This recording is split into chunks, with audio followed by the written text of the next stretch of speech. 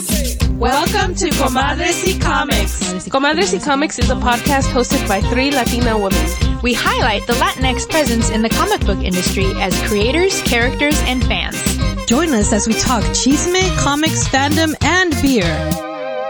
Hello and welcome to a new episode of Comadres y Comics. This is episode 188 and we are your hosts. I'm Sarah.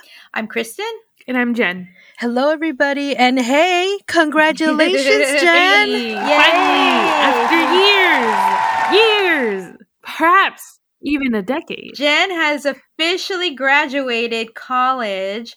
What was your degree in? Technical writing? Professional and technical writing. I am now have and technical. a BA in professional and technical writing. Finally. Yay. I keep telling people is that it's technically not my first degree. I do have an AA from El Camino College. Right. But an AA doesn't mean anything anymore. Yeah. Back in the day, that was all you needed to be successful, own a house, and like take all the vacations you wanted. Yeah. And now I think it's no less than a master's. Yeah, a BA isn't even cutting it anymore. Yeah. A BA is just to like consider you for an internship now. Masters is like the bar just keeps getting higher, and I'm just all like, you know what? I'm not gonna get a master's unless whoever it is that hires me is paying for it. So I'm good. I'm Gucci. Oh, Good that's plan. a good idea. Mhm. Yeah. Yes. Yeah. Excellent plan. Well, we're so excited for you. And when you come down to LA, we got to go out and celebrate. Let's go drinking. Let's pass And out. eating. Blackout potentially. And eating. Yeah. And eating. Yes, we were just talking about all the places we want to hit up and eat because there's so many great places out there to eat and stuff. So I'm so excited for you. I'm really happy. And I'm so happy your family all got to go down there and celebrate in your amazingness. Thank you. Miss Amazing. It's Miss Marvelous. it's exciting because it's like I am still the first person to graduate from my family, and it is something that I thought at a certain point I thought it wasn't going to happen or anything like that. Yeah. It took me a very long time, but it all goes to show that it can be done. You just gotta do it. Honestly, I hold you in the highest regard for going back when you did and, working and going to school at the same time at your age. And not that you're some little old lady, but it's hard to go back after you've been gone for a while. Like right now, me listening to you talk about school assignments and thinking about going back at my age, I'm like, nope. I don't have the patience for it. I'm not interested in having to stay up all night writing papers. I'm already staying up all night doing reports. I don't want to do that. Mm-hmm. And so I'm just like, nope, it's not for me. Like if I ever would have done it, I should have just continued on out of BA because you're in that mindset. You're in that student mindset, and your student mindset is completely different than a regular life mindset. Oh yeah, 100%. The student mindset is like, gotta do papers, gotta do stuff like this, gotta like hang out with friends, talk about like ideologies and shit like that. And then the real world is just like, shut up, don't talk to me. I want to go home. I'm here to make money. Maybe talk to a few people if I like them. Plus, also, merits to you because you went through school through COVID, also through a broken bones. Oh, that's right. And a slight concussion. I'm just like, dude. Yeah, I broke limbs twice because I broke my ankle before I even left Los Angeles. I broke my ankle, and then I broke my wrist. And then I got a concussion. I haven't broken anything else, but the year's not over yet. So we'll see. Oh my God. I hope it runs smoothly. We got to wish it into the universe. I'm sure you've been breaking hearts left and right. Who has time for that? All right, guys. Now it's time for Chisme de la Semana. And we have some juicy chisme. Kristen, what's the juicy chisme?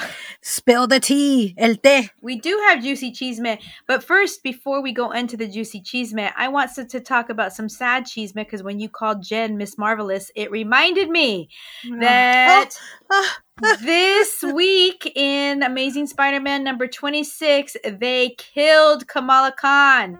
And for those of you who are listening to this... Yes. Yes. Fucking Oh my God, excuse yes. me? Yes. Yes. In the middle of Asian American Heritage Month, nonetheless. Great timing. They killed Kamala Khan. So it had been chisme on the internets for quite some time that there was going to be a major death in this issue, but everybody was surmising that it was Mary Jane.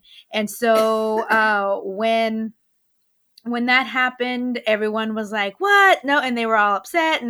And turns out that it leaked about 2 weeks ago that it was going to be Kamala, and it was very upsetting to a lot of people. And I mean, it's comics, so what a lot of people are guessing is that because of her MCU character kind of being more closely linked to X-Men, that they are going to bring her back in that way, because right now in the comics, the X-Men on Krakoa have developed a way to bring people back from the dead. And so that is a whole thing. But what people are guessing is that the comics, they're going to do that to more closely either create or be relatable to her storyline that's going on in the MCU. Mm-hmm.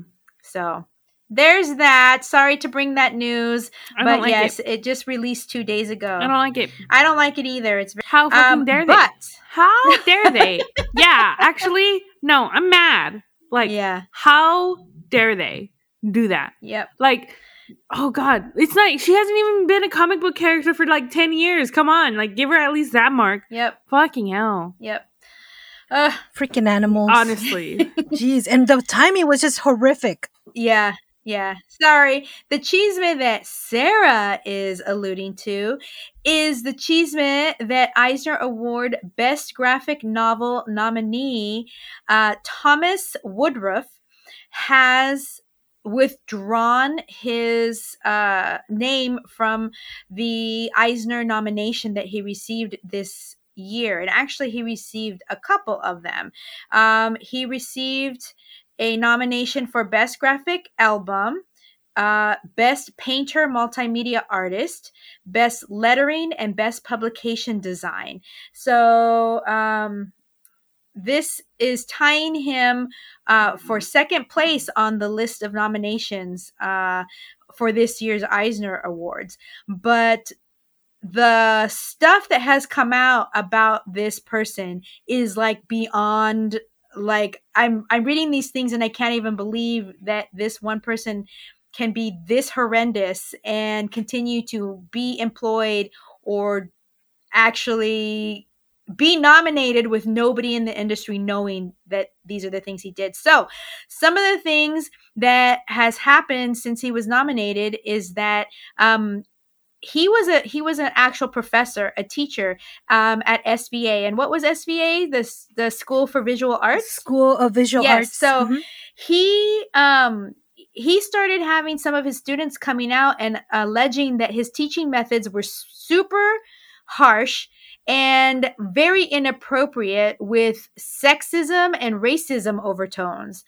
In addition, it was claimed that he consistently looked down on cartooning students, which ironically, I mean, he is being Eisner nominated for comics and you know, the cartooning world. And they basically are saying that he also participated in cultural appropriation in this book, where he has written about an orphaned child that is seemingly of South Asian heritage, who goes feral and is raised with indigenous trappings, while also scaring the wildlife with erotic urges. Now, that is what this article is saying, and my mind is just like racing. Like, what does that mean? Like, is he like trying to sexually assault animals? And like bestiality? Yeah. And so I'm just like, what the heck and is going on here? There is a whole bunch of students coming out and speaking against out against him.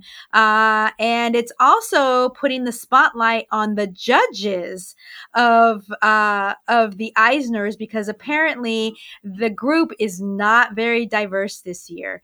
So there is a lot of scrutiny over Woodruff, but also over the judging this year. So I'm interested to see what comes from that. But he has withdrawn himself, so he's not even in the running anymore. But he's definitely in the middle of being canceled. I've never even heard of him before, so it's not going to take much for me to never think about him again. I mean, the stuff you uncovered, for instance, like how he painted a portrait of Donald Trump with his feces. Yes. Then proceeded to scan this portrait on the school scanner, making his students clean the scanner up after he used it. Yep, that's horrible. That is disgusting. It is disgusting. Disgusting. Like, first of all, it's a trash human being. Yes. First of all, that is so unsanitary. Just do it on your own scanner at home. I'm sure you have one. But then to force your students to clean up after you, that's some kind of like power trip going on right there. To feel like you have that much entitlement and power over another human being to clean up your feces. Like, that's ridiculous. Oh, absolutely. That to me, I was just like, oh my God, I could just, that's. And that's so crazy because even Jen was familiar with this fellow. Yeah. And because it was funny because on Twitter, and I follow a lot of artist people on Twitter, people who have gone to SVA and stuff like that. And so it was like, it blew up really, really big. When we had been talking about it earlier, I had just kind of been like drifting off. And then I like tuned back in once you guys were saying like mentions of bestiality, and I'm just like, wait, what are you guys talking about? And then I connected the dots, and I remember that it was this guy on Twitter, and like there was a lot of stuff that people were saying and like accusations and stuff like that with receipts. If you look this guy up or just put like SVA Eisner Award, stuff like that, like there's an article from Comic Speed that they compiled some really good stuff on it. But just on Twitter itself too, like this dude was not a good person.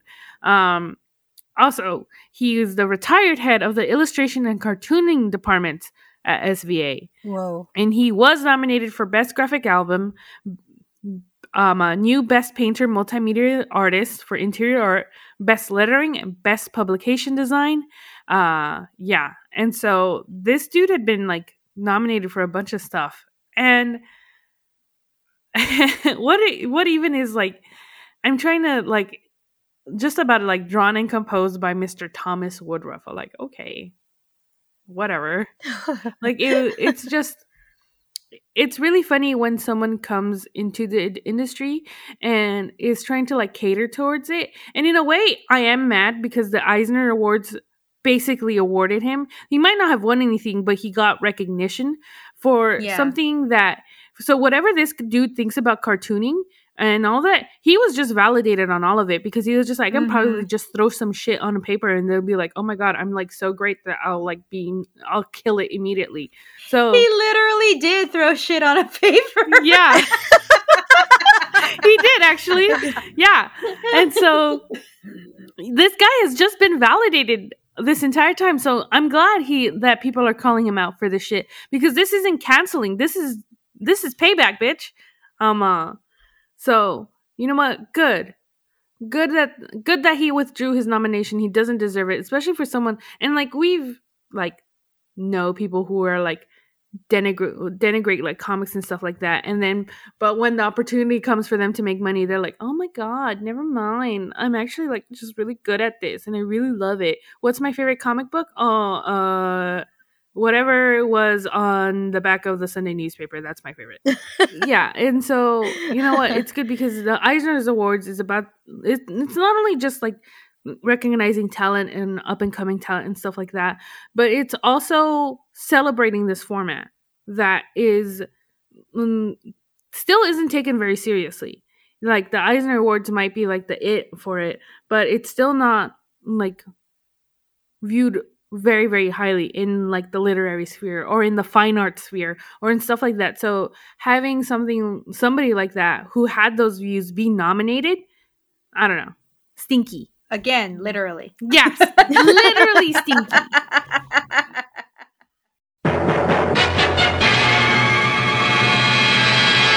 All right, guys, now it's time for On My Radar. Kristen, what is on your radar? Okay, so on my radar this week is a book that I am looking forward to reading. It is from the Scout Comics imprint, Chispa, which we all know is the Latinx imprint of Scout Comics. And it is a book called Thanks, Romina. And it is written by Julie Speziani. And if you are familiar with that name, it's because we actually read Cash and Carry, one of the books that she helped write and create. Yes. I remember Usnavi. Yeah. And we actually we read and reviewed that book, and we met her at the very first inaugural back then East LA Comic-Con. She was there, and that's where we bought the book, and then we took it and we read it and we reviewed it, and we loved it. So she is the writer and artist on Thanks, Romina, and it looks like it's kind of like a slice of life book, and it's the description says, after an unpaid internship upon graduating from college, young Latina Romina starts a job as an account coordinator at Lacroix Post, a television post-production house. But her first day feels like an unmitigated disaster. Romina has no office yet. The team is dealing with server issues and push deadlines. Yet Clay, the coworker who is supposed to show her the ropes, keeps foisting paperwork on her rather than letting her help. On a phone call, her sister and father insist she should abandon ship and pursue a master's. But Romina decides to stay and prove herself no matter what. So, like I said, it sounds like a slice of life book. I am really loving all the slice of life stuff that I've been seeing recently out of Scout. So I'm really looking forward to this. And I'm also doubly invested because Julie is going to be in the shop on June 28th, the day that this book releases, to do a signing at Heidi Hill Comics. Oh, that's super exciting. Yes. So, and it's so cool when we meet creators who both draw and write their comics. That's all. I always say that's so much work, and for them to do it so well, and that's just a labor of love. And I think that's amazing. Yes, definitely. The skill, the talent. All right, guys, it's that time again. It's la hora de la cervecita. And today we are drinking, it's from Denmark. It's called Carlsberg, a premium elephant pilsner. I got this at, when they were closing Alpine Village in Torrance, the home of Oktoberfest. No more. I'm very sad about that. I'm still sad. I'm still mourning that loss. But so I got this beer from there. So it's like from Denmark, and it's a gold can. And, you know, I'm always about the IPA. So I thought I'd get this Pilsner. And so I'm pretty sure you can get this at like Bevmo or something. It is a 7.2 Pilsner. That is unheard of. They are doing it right in Denmark. Wow. It says that it is unforgettable. Pale golden color, elephant is rich in malty character with a hint of caramel balanced by a satisfyingly dry bitterness. Once enjoyed, never forgotten. Okay, that's a bold statement. That's what all my sex partners say about me. Well, offhand, the smell is not very attractive, but it is a Pilsner, so I'm going to give it a go. I do. I like it. It smells like apples. It smells good. Yeah, You like smells it? like apples. Well, let me just say, I've been smelling Taffy's blood since yesterday. This like metallic scent in the air. So, and by the way, Taffy is my dog. So, let's taste the beer. Okay. Oh my God, not bad at all. Ooh. I'm surprised. This is tasty. It is. It's pretty freaking delicious. It is pretty golden. Yes. Oh yeah, it looks good. That good color. So when I opened mine, a whole bunch of foam came up. And so I was waiting for it to kind of go down so I could drink it. But it won't go down. So I'm just sipping the foam. And even the foam has a lot of flavor. I'm actually really pleasantly surprised, Sarah. I'm surprised too, guys. I only chose it because it's a Pilsner. It's something different. You know, we don't usually get Pilsners here. And I love the can art because it's gold with like a dark, like a forest green font. And, it has a little elephant on the top of the can and on the side of the can. And I thought, damn, this is really cute, creative. I like it. It's very llamativo. It's like it beckons you, is what it is. It beckons you. Mm-hmm. Okay, so I think we can all agree that it's just Mexico that makes their Pilsners watery and tasteless. Sorry, Mexico. So don't ever judge all the Pilsners by that standard, because this is really, really flavorful. I really enjoyed it a lot, and it would make an amazing shandy. That is an excellent idea. That sounds delicious. Yeah. Mm-hmm. I wish I had some lemonade. Yeah, that tastes good. It's so-called Bock beer brewed for the first time in 1959. Really? Interesting. Yeah. It has apple, melon, banana, caramel flavors, balance of dry bitterness. Jen tasted the apple right off the bat, or smelled the apple right off the bat. Mm-hmm. Yes. Bark, nuts, and pine needles. What? Well, I am like, you know what? I'm going to look for this because it's really Every good. once in a while, my nose works. Well, I know that Alpine Village used to specialize in imported beers. So I'm wondering if this is a beer that you can find at other places consistently. Yes, I saw here that it's available at Total Wine. Oh, okay, cool. And more. Instacart, it says here. What else? I'm sure like at places that are like, it says Vaughn's. Oh, wow. Okay. Then Yeah. it's a very widely distributed beer. Mm-hmm. Yeah. Well, it's pretty goddamn tasty. I know. I had my eye on it some time ago, back when we used to go to Torrance Beer Cellar. Oh. Because they had this like European section Yes, they did. with, and so I used to kind of have my eye on it, but it wasn't until the Alpine Village was closing that I was like, you know what, I'm just going to take it. I've been eyeing it for a while because of the can. Okay, so this is what, like our second or third Alpine Village beer. Did you just go in and completely take everything that was left? Yes, I really wanted to take more, but they didn't really lower the prices as much as I thought. And so if they had lowered it more, I would have freaking take a big old cart of we just would be drinking Alpine Village beers for like the next couple of months. Yeah, it would be months and months of Alpine Village beer. But no, this is the last one, because like I said, and then this one in particular, when we left the shop, I put my bag down because I stole a geranium cutting from one of the flower pots. And when I hoisted it back up, I didn't drop it, but when I hoisted it back up, there was a tiny hole in one of the beers, and it was just like dripping everywhere. So I went back and I'm like, you know what? This one has a hole in it. Can I get another one? I just need one beer. And they were like, no. And I was like, really? I mean, I did not do this on purpose. And then she looked at the security guard and she's like, you know what? Just go back there, take one. Like, I mean, you guys are closing tomorrow. Seriously. Like, why are you going to make, what are you going to make trouble? Seriously. But yeah, she kind of took a second. She kind of thought it over and she's like, you know what? We're closing tomorrow. Just go get it. Fuck it. So yeah, screw it. But yeah, no, this definitely my game. This is delicious. Like, I am shocked. I think this is by far my favorite Pilsner. I'm not even a Pilsner drinker, but this is definitely hands down my favorite Pilsner. This beer is a higher ABV than most basic bitch IPAs, which are like 6.5. This is a 7.2. Yes. It's quite elegant. It's flavorful. And Jen called it freaking apple in there, melon. I didn't, it was, yeah. So I think just my nose was just, what happened yesterday. So I think it was all messed up. So, but the taste is exquisite. I think this is the Pilsner to beat for sure. Mm.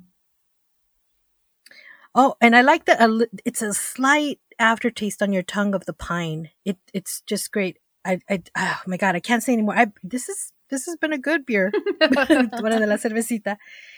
All right, guys, are we ready to actually rate it? Yes, so we have a 5-point rating scale. 1 is unsatisfied. 1 is very unsatisfied.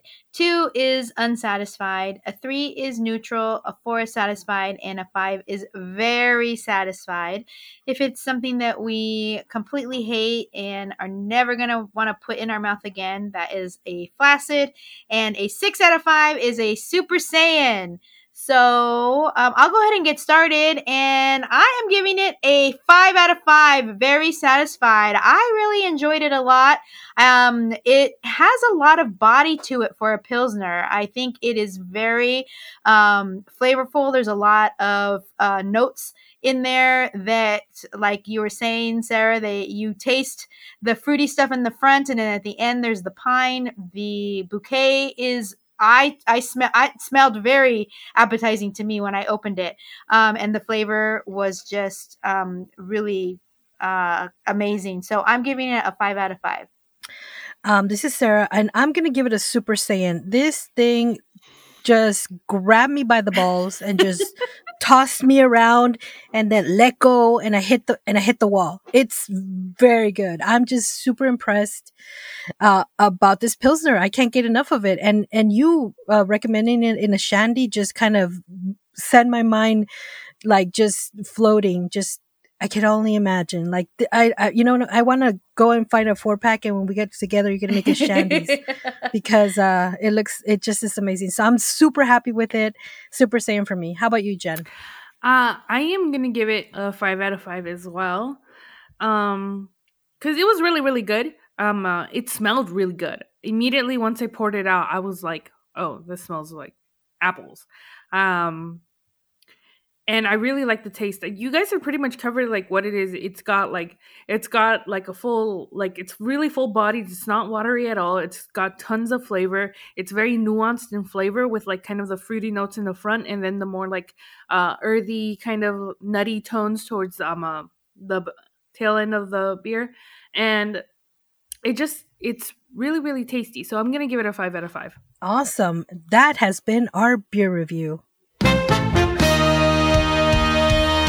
All right, guys, it's time for our book review. What are we reviewing today? So we are reviewing Dear Body.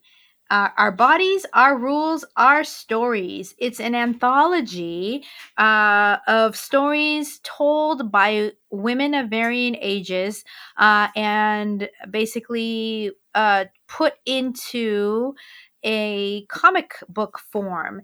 And this was not originally in English, because it shows here that it was translated, but I read the foreword, but I don't remember what it gave me the impression that it was from France, because there was a couple of stories that were like based in France. Yes, I think you're right. I think I read that somewhere. So the creator, Leah Bourdieu, which also is a French name, says that this was an idea that was born on a sleepless night. She had a sudden urge to get women to talk about their relationships with their bodies. These bodies, very different from those we have seen in magazines since we were children, tell intimate stories that can resonate with everyone. And so, like I said, the stories are being told from different women from different ages. There's young girls' stories in here. The very first story is a 71-year-old woman, and they all are very poignant in their own stories that they are sharing. And I was very, very, just like you said, Sarah, during the day, we got a message from you that was like, Dear Bodies is already making me feel some type of way. Yep. Oh, yeah. Yep. And as I was reading it, I was like, oh, Sarah's going to have a lot to say. I just love that each story has its own art and its own letter. And it really has a great connection to their own story. Mm-hmm. I felt I can feel that it was translated from another language, but it wasn't severe. I did, and it's so weird because I know it's a different language, and I know there was a little bit of, I could feel that it was from another language, but the initial first story about the 71-year-old, I just felt like she could have been Mexican. Like for me, she was Mexican. Like the way that she describes that her family didn't talk about her body. Yeah. And how she was confused as a girl, saying that if she kissed a boy, she would get pregnant. And how her dad said, if you get pregnant, you're out of here. But then he changes his mind. That's like so Mexican. Yeah. Like that could be like my cousin's story. You know what I mean? Like it just felt so familiar in the sense that I've heard this happened to someone in my family, you know, kind of thing. And I love the artwork in that. And I love how, because we don't really get to read a lot of stories about older people. It's such a mystery, I think. And a lot of the times they are not presented, especially in a comic book medium. So I feel that starting off with this first story about a woman that's in her 70s was just kind of a brilliant way to like set the tone for the rest of the book. Yeah, it's interesting you said that, because that was one of the thoughts that I first had when I was reading it, was that a 72-year-old woman especially is a lot of times invisible in society. Like they've already passed their prime of childbearing. They are not seen visually appealing, sexy, whatever. And even women who are in that age range who are actresses are portrayed much younger, or like saying that they're younger than they really are. And when they are playing quote unquote their age, they're the grandmother or, you know, the elderly aunt or whatever. And so it's very I thought important that the older women that were telling their stories were being seen, because what I think we often forget with older members of society is that they all had a history, sexual history, physical, being active, and we forget that as people age. And so I think that that like really resonated with me, because I'm not too far from 71. Oh my God. You know, honestly, I'm glad you said that, because I feel like we're doing this podcast, right? And I just don't see us stopping. I don't see us like ever like stopping, and I feel like we're gonna be like the little grandmas at the conventions, just you know. And I was like, fuck it, let's be the grandmas at this convention, you know. I'm fine with that. But you're right, like sometimes when we do conventions, I feel like, are people gonna be disappointed that I'm this so much older than I may sound on the podcast? But that's just kind of my inner self critiquing my inner self, like you, this book. Exactly, like this book. So, and that was also great, is that even the younger girls were all their stories were talking about how they finally were able to come to terms with loving themselves and loving their bodies for who and what they were, because I think that we don't realize as young girls all of the messages that are being bombarded from media, TV, movies, magazines, of the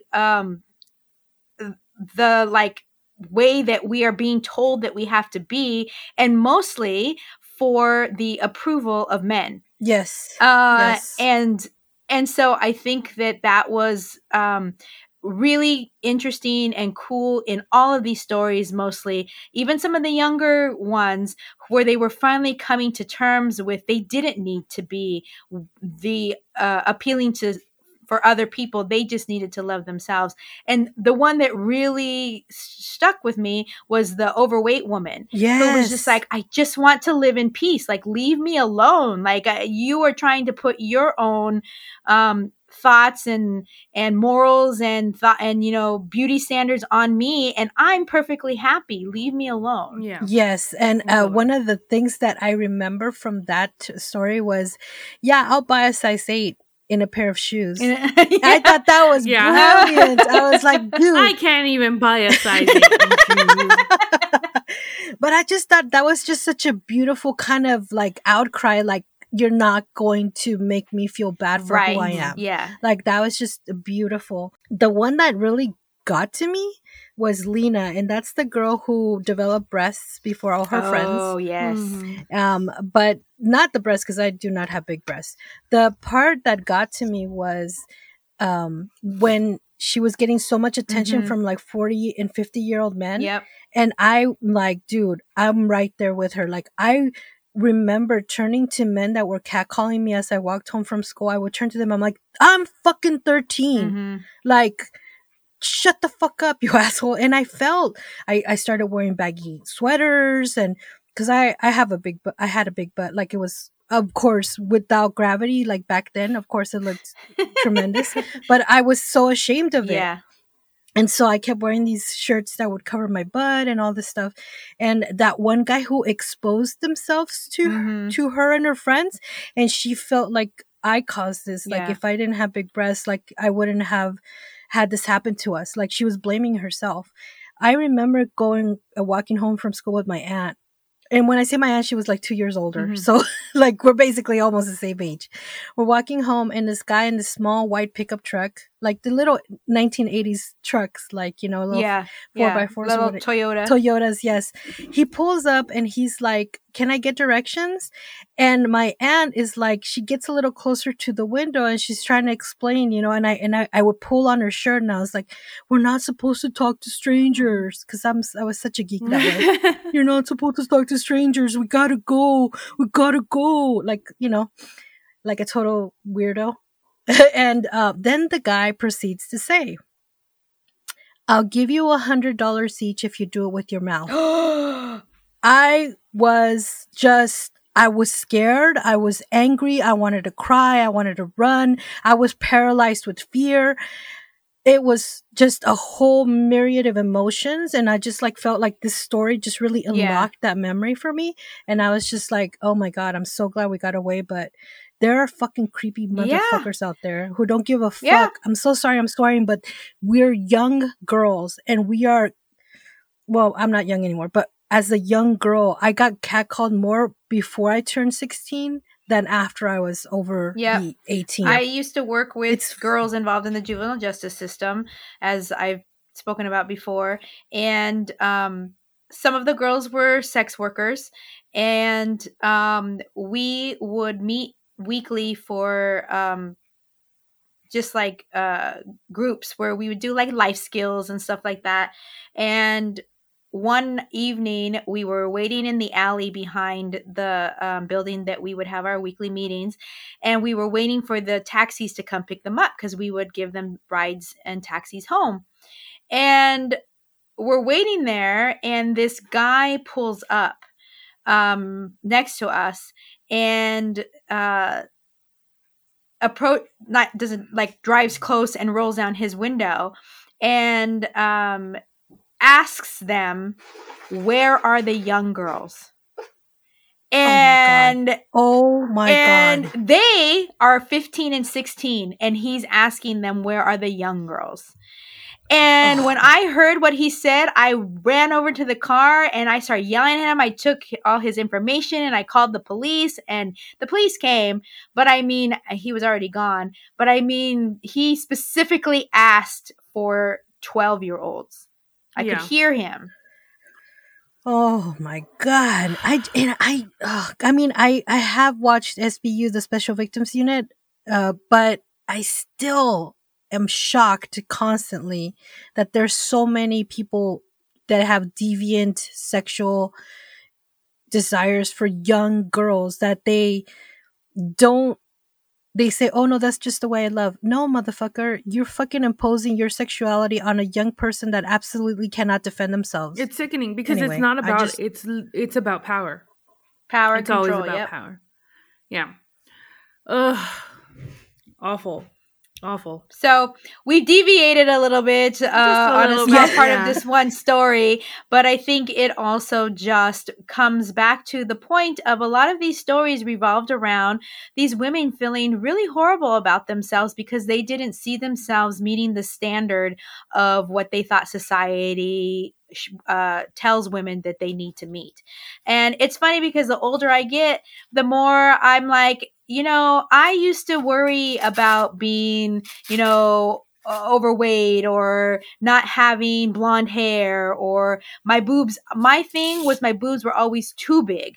And so I hated that because I could never find my tops would always fit me up to my breastbone and then they wouldn't close. And I could never buy any of the cute clothes because of it. So, and as I got older, I got attention because I developed early too. I got my period in 5th grade, and my boobies were already coming in, and it's just as you get older, you recognize just how much young girls, how we hold ourselves to such unrealistic standards, and that it fucks us up so bad. Not only that, I think it's.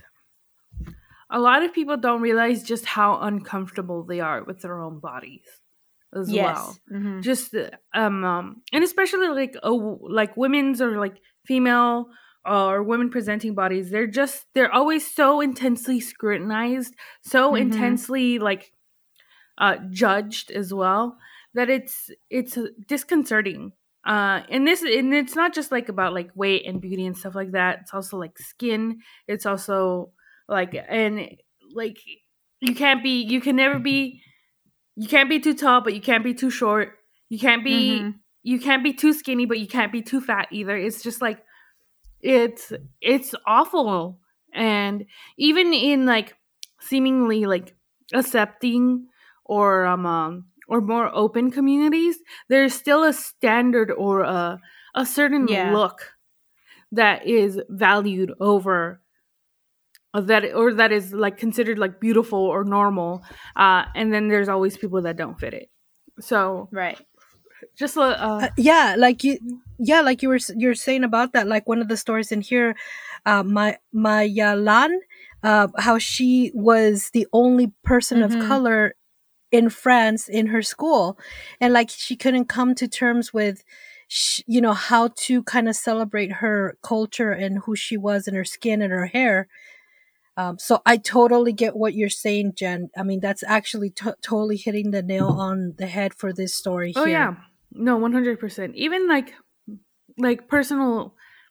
I mean, this isn't like really super serious, and I've gotten over it. But when I was like a teenager, I was deeply considering using bleaching products, and I'm already pretty pale, compared to like my sister or other brown people. But I wanted to be paler so bad to fit the like emo look or the goth girl look.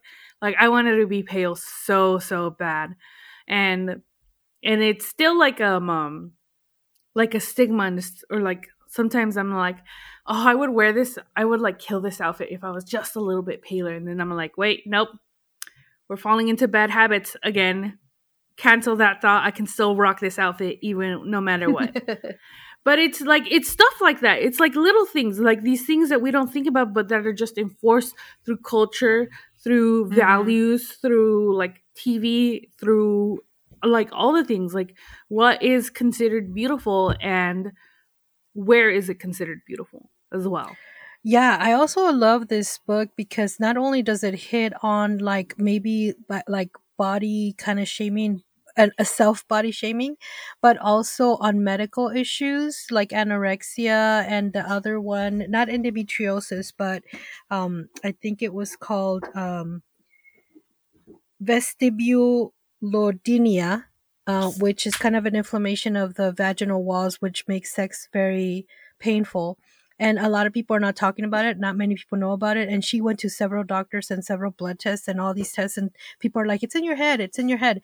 It's really important for people to voice their stories. And that way people can say, hey, I'm feeling like that too. And maybe shine a light on that. I really enjoyed the one where there was I guess upkeeping in the bathroom and there's like a monologue, Oh yeah. or like a conversation with oneself, like, why are you plucking, why are you shaving, why are you, like, Yeah. ask yourself, why are you wearing the bra? Is it for you? Is it for them? Who's it for? And I thought that was really refreshing. There was the one about the girl that got shot, and so that created scars. I thought that story was really cool because the actual paneling was kind of interesting and very creative.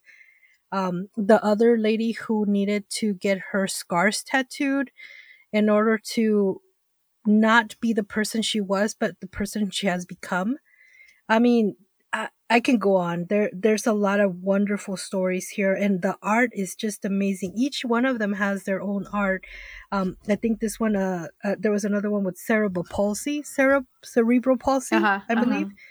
And that was a really positive story, actually. There was, I mean, she just felt like the challenges just made her who she was and wanted her to live more. And I just thought that's amazing. Like, yeah, there's other that one people was that really just get hung up. That one was really positive, and she turned her wheelchair.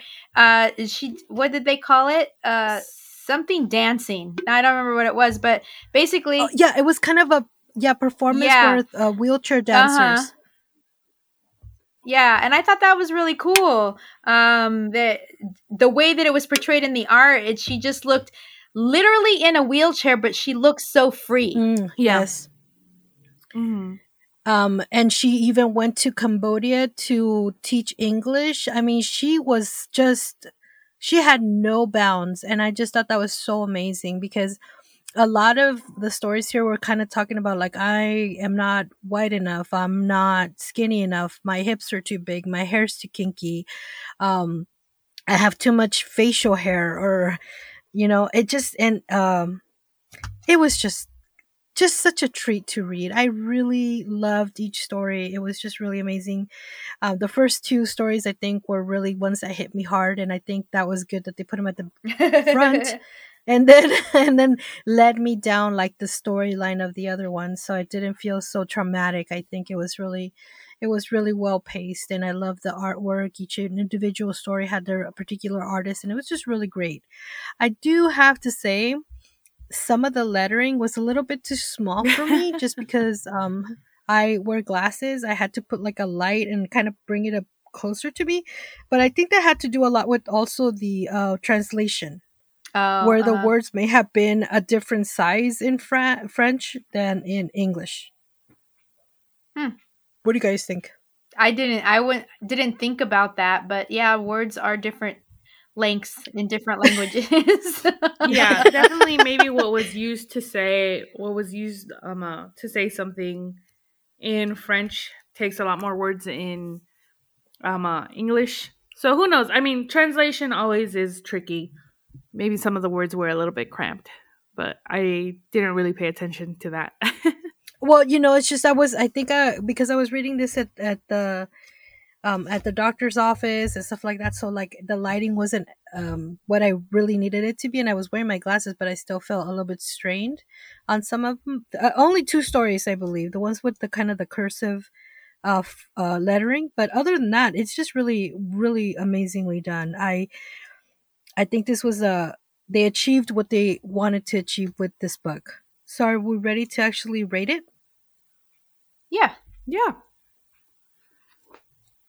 Awesome. I'm going to start. We didn't even talk about the queer story. That was amazing. Yes. I mean, I was like, I just, okay, I want to share this because I thought it was really powerful for me.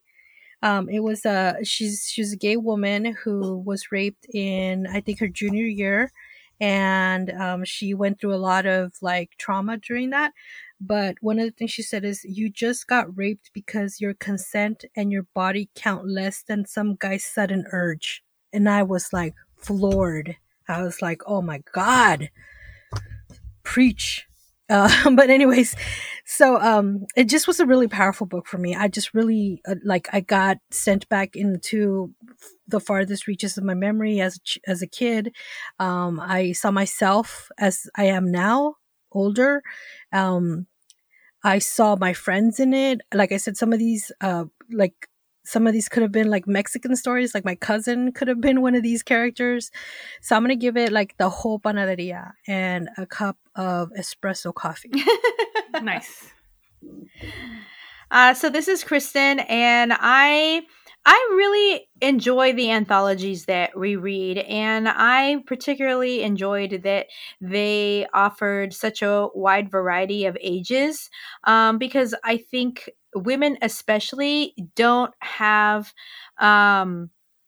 a place or a voice in society throughout a lot of their lives. And the fact that we're giving as young as 14-year-old and as old as 71-year-old women voices in to tell their stories here for a topic that is just so personal and intimate, I really enjoyed. So I am also giving it the whole panaderia, and I loved the art on all of them, and I really felt like it wasn't cookie cutter. Like they each one individually had its own uniqueness, and I really liked that a lot. I am gonna give it tres conchas and a cup of champurrado as well, because it was really good and it did make me feel things, because I'm getting there with my body. One day, perhaps, her and I will get along. But for right now, it's 50-50. But it is a good book, and I think it did cover a wide range of bodies and ethnicities and gender a little bit, because it is mostly about, I think, women and women's bodies. But what that means is up for debate. But it does have a more feminine aspect to it. But I still enjoyed it a lot. Excellent, guys. So that has been our book review. All right, guys. Now it's time for En la Librería. Jen, what do you have for us today? Today, I have Tri-City Monsters, an adult visual novel about hot people that turn into monsters. Ooh, I'm already loving it. Oh my God, yes. All right, let me read the synopsis that they have right here. Tri-City Monsters is an 18 and over, darkly supernatural urban visual novel about desperate people willing to risk everything. Encounter 3 mysterious love interests, each with their own compelling stories, and trapped in Faustian deals that turn them into demons. Play the demos to discover firsthand the huge supernatural underworld alive and well in your own backyard, and get wrapped up in the excitement and danger that comes with the territory. If you enjoyed them, consider wishlisting the game on Steam. It really helps the game reach more people. Character demos are available for Mori, Amir, and Akello on itch.io, and it is available to wishlist on Steam. So, the story that they have is, what does it mean to be human? In Tri-City Monsters, you'll come face to face with the answers. Enter these cast-offs. But you can also enter them. That's also an option. Enter these cast-offs. Mori, Amir, and Akello all lead very separate lives with their own problems, but they all have one thing in common. They've traded their humanity for power. To what end? Well, you'll have to hear it straight from them once you've earned their trust. But they all got more than what they bargained for, and with some greater power-making moves from the shadows, the dangers are a lot higher than any of them anticipated. Help them cope with what's happened to them by embracing their new demonic forms, or by holding on to their humanity. The choice is yours. And maybe forge a deep and permanent connection in one form or another. Oh my gosh. Nice. So the last time I was on Steam was for the Daddy Dating game. What was it called? Daddy Daycare. No, it was Daddy something. No, Dream Daddy. Dream Daddy.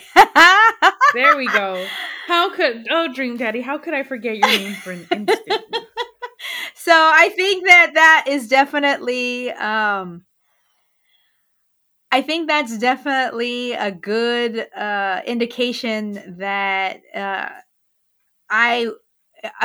It's a good platform for things that grab my interest, and that whole entire description and storyline that you just said, I am here for it. I am about to go download Steam back onto my computer. They have, the artwork looks amazing. So a little bit more about it is that, so Tri-City Monsters is an urban horror flavored romance visual novel intended for adult audiences over the age of 18. It was first published as a single chapter entry in the 2021 Spooktober visual novel Game Jam, where a lot of people told the creator that they liked it. From that point on, they added 2 more character concept chapters, and even more people they were interested. And even more people expressed interest in it. And they actually want to make the full game in itself, free. The goal of the Kickstarter is to cover development costs of a prologue chapter that introduces all the characters. All the ROs and 3 complete character roads to be offered free of charge on the platforms itch.io and Steam, to recoup the cost of several upgrades already put into the game, such as music and GUI work, and pave the way to upgrade the game further still, like offer more sprite packs, more music, side stories, and new characters. There are 3 fully developed characters. Their names are Mori, Amir Nalthari, and Akello Jones, and they all have monster forms that you can kind of see. The current features of the game are: you can choose your name and pronouns, you can choose your body type for sex scenes, whether the player is described as having a penis, vagina, or a mystery. I love those. Yeah, so this is fully like 18 and over. You can change the options of them at any point in the game. There is stream safe audio, so if you want to turn off the naughty bits. A diverse cast of characters from a variety of backgrounds and cultures. Each character has multiple endings: a human ending, a monster ending, and a decline getting together ending. So you get rejected. And spicy scenes with both the human and monster Oh my forms. god, it's 20. There are also ace. Oh no, go ahead. Yeah, there's also ace-friendly relationships, so you can decline hooking up with characters without making them sad or angry. And there's currently a demo each. Each demo is about 30 to 45 minutes long. There's no ads, no microtransactions, and no AI assets used. They have some gameplay available. It is incredibly interesting. This is like a giant endeavor for one person. That sounds amazing, though. Mm-hmm. In 2023, with all that is at my fingertips, literally, why am I so excited about having sex with avatars on the internet? Because there's something spicy about it. There's something appealing and alluring about absolutely sexually drawn men on the internet. Oh yeah. Yeah. I mean, I was into like anime porn. Oh wow. So dirty. So I get it. It takes out things that you would be like exaggerated, or what would be like kinks that aren't possible IRL, and kind of makes them like real or almost tangible, but not really. It's all in your head. Yeah. In the end. But anyways, so you can always pledge without expecting a reward. You just want to support it. But the base pledge starts at $2, which is the supporter tier. You get added to the game's credits page as a Kickstarter supporter, and you get a special Kickstarter backer exclusive Discord role and access to the private Kickstarter backer channel on the Tri-City Monsters Discord. At $5, you get the digital goodies tier. So you get the Discord role, name and credits, wallpaper pack, digital love letter, and access to unlocked digital stretch goals. And then at $15, you can get an acrylic standee. So it's the standee tier. So you can get an acrylic standee of Mori, Amir, or Akello. And you'll get all the other previous rewards as well. And then at $35, you can get 3 acrylic standees, one of each character. And then at $40, you get this is the early bird limited edition 3D mouse pad of your choice. So you get a titty mouse pad. basically. That's what that means. That's what that is. So there right now, as of this, there's only 4 left, and oh wow, it's very possible that there's only going to be 3 left because I'm probably going to put my name down on this. And then there's a non early bird one that's at $45. At $55, there's a Dakimakura tier, which means you get a body pillow of one of the characters. Please do not look or perceive me right now. I will or will not say whether I own one of these. So the game itself is going to be 3. This is all just like kind of like merch and stuff like that to like support the game. So there's like the mouse pads, there's the Dakimakura, but this is all for proceeds to go into making the game and like fully expanding it more and still making it available for free both on Steam and on itch.io. And on itch.io, it is the character demos are already there, so you can sort of play this already. It's a visual novel, which basically means it's sort of like a kind of like an audiobook or like a visual book. Something like that. It's like, like Dream Daddy, pretty much. It's kind of like a choose your own adventure.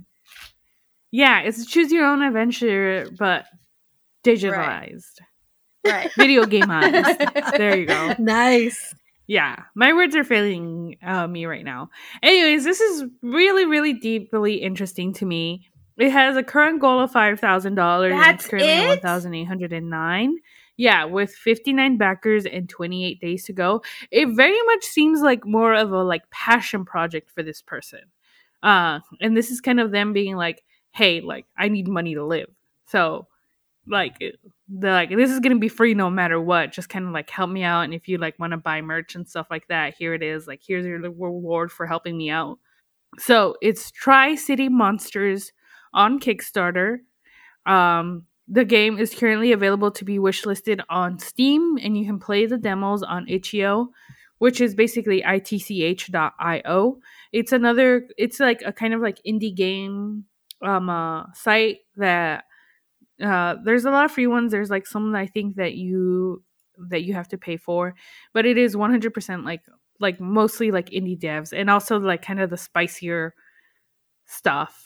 The rated R games that we're not supposed to talk about. I never knew those existed. I'm here for it. Oh, there's so many. Just ask somebody at the shop. They will tell you. If you want to see something that somebody somewhere probably has recommendations for you. Yeah.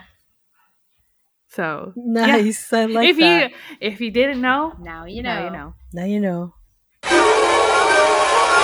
All right, guys, now it's time for Juntos y Fuertes. Kristen, what do you have for us today? Okay, so today for you, Juntos y Fuertes, as a reminder, is a segment where we highlight endeavors and projects of members of marginalized communities. And today I have for you Chingona Vida. Chingona Vida is dedicated to all the powerful women who live life with a purpose and are resilient no matter the roller coaster ride. Their mission is to share the Chingona story and to empower other Chingonas along the way. So it says here that, and if you don't know what a Chingona is, they come in all shapes and sizes, all shapes, shades, and sizes. A Chingona is defined as a badass woman who empowers, inspires, and leads.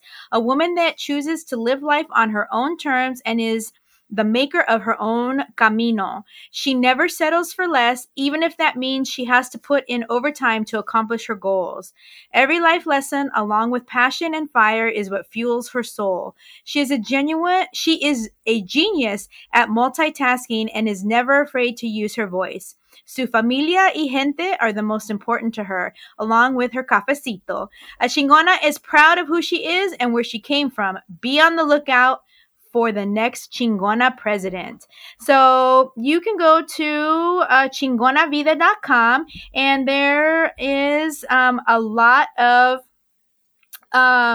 merch that you can buy.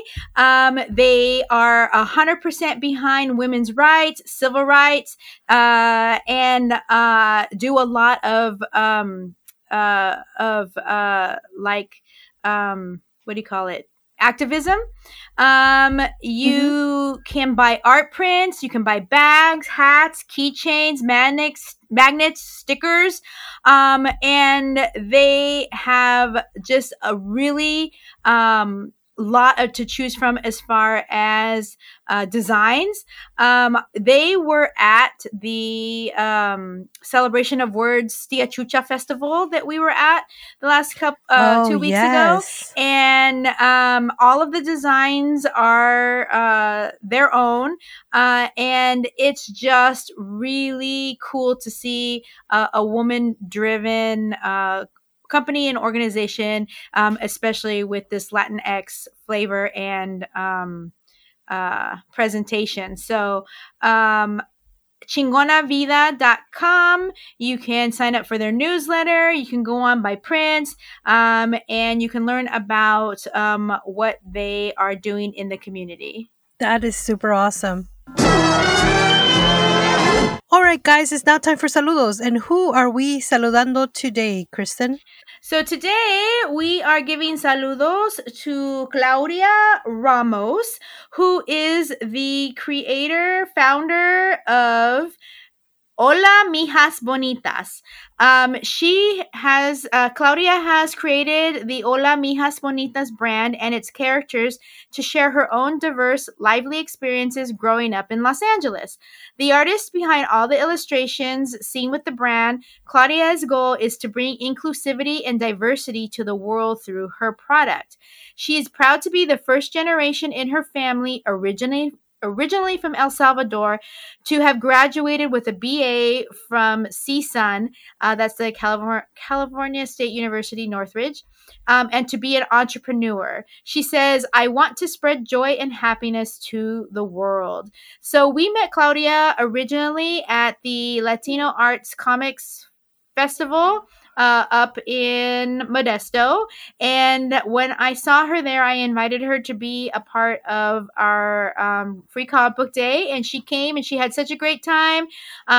She is a stationery brand. Hola Mijas Bonitas is a Latinx stationery brand that showcases the beauty of diversity, friendship, and having fun through a range of colorful and cute hand-illustrated products. So Claudia actually draws all the art on all of her products. She has notebooks, stickers, packs of keychains, a stamp set, and her characters, Claudia, Amber, Miley, Rosa, and Lisbeth, all are from the same neighborhood where everyone around them is unique and beautiful. You can follow Hola Mijas Bonitas at Hola Mijas Bonita on Instagram. And if you have any questions, you can go to holamijasbonitas.shop. That's HOLAMIJASBONITAS.SHOP. And her characters are so cute. Like, I bought one of her journals from Free Comic Book Day, and I don't even know what I did with it, because when I saw her there when we were there a couple of weeks ago, I was like, oh my God, I used to write in this journal I use it for work, but I'm like, I used to use this all the time. I don't know what happened to it.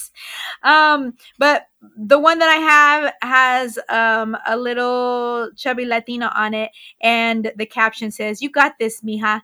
So I just think her characters are cute, and I highly, highly recommend for you to go and check out Hola Mijas Bonitas. And she has just recently created Hola Mijos Bonitos, a whole new cast of characters of young Latinx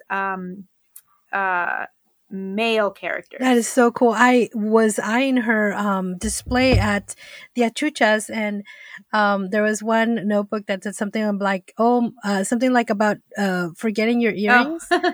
And I was like, oh my God, that reminds me of my mom, because she said you practically feel naked if you don't wear earrings. And I was like, that reminded me of my mom. And I'm like, because of that reason, I actually have a pair of earrings that are my backup earrings in my car. So if I forget putting on earrings, I'll just put those on and leave them in the car just for emergencies. That is so cool. All right, guys, that brings us to the end of this episode. Where can they find us? You can find us at comadresycomics.com, where you can find links to all of our social media and some information about each of the hosts here. Yes, don't forget, we also have a YouTube channel. Just search Comadres y Comics, and you can find a lot of amazing, talented comic creators and they tell you their story, how their history with comics, and how they came about in creating their stories, and maybe inspire you to create your own. Well, thank you so much for listening. We really appreciate your feedback. We appreciate you guys always being here and listening to our podcast and every episode. We wouldn't be here without you. Thank you so much. We have been your hosts. I'm Sarah. I'm Kristen. And I'm Jen. Bye, guys. Bye. Bye. And that's on Period Network.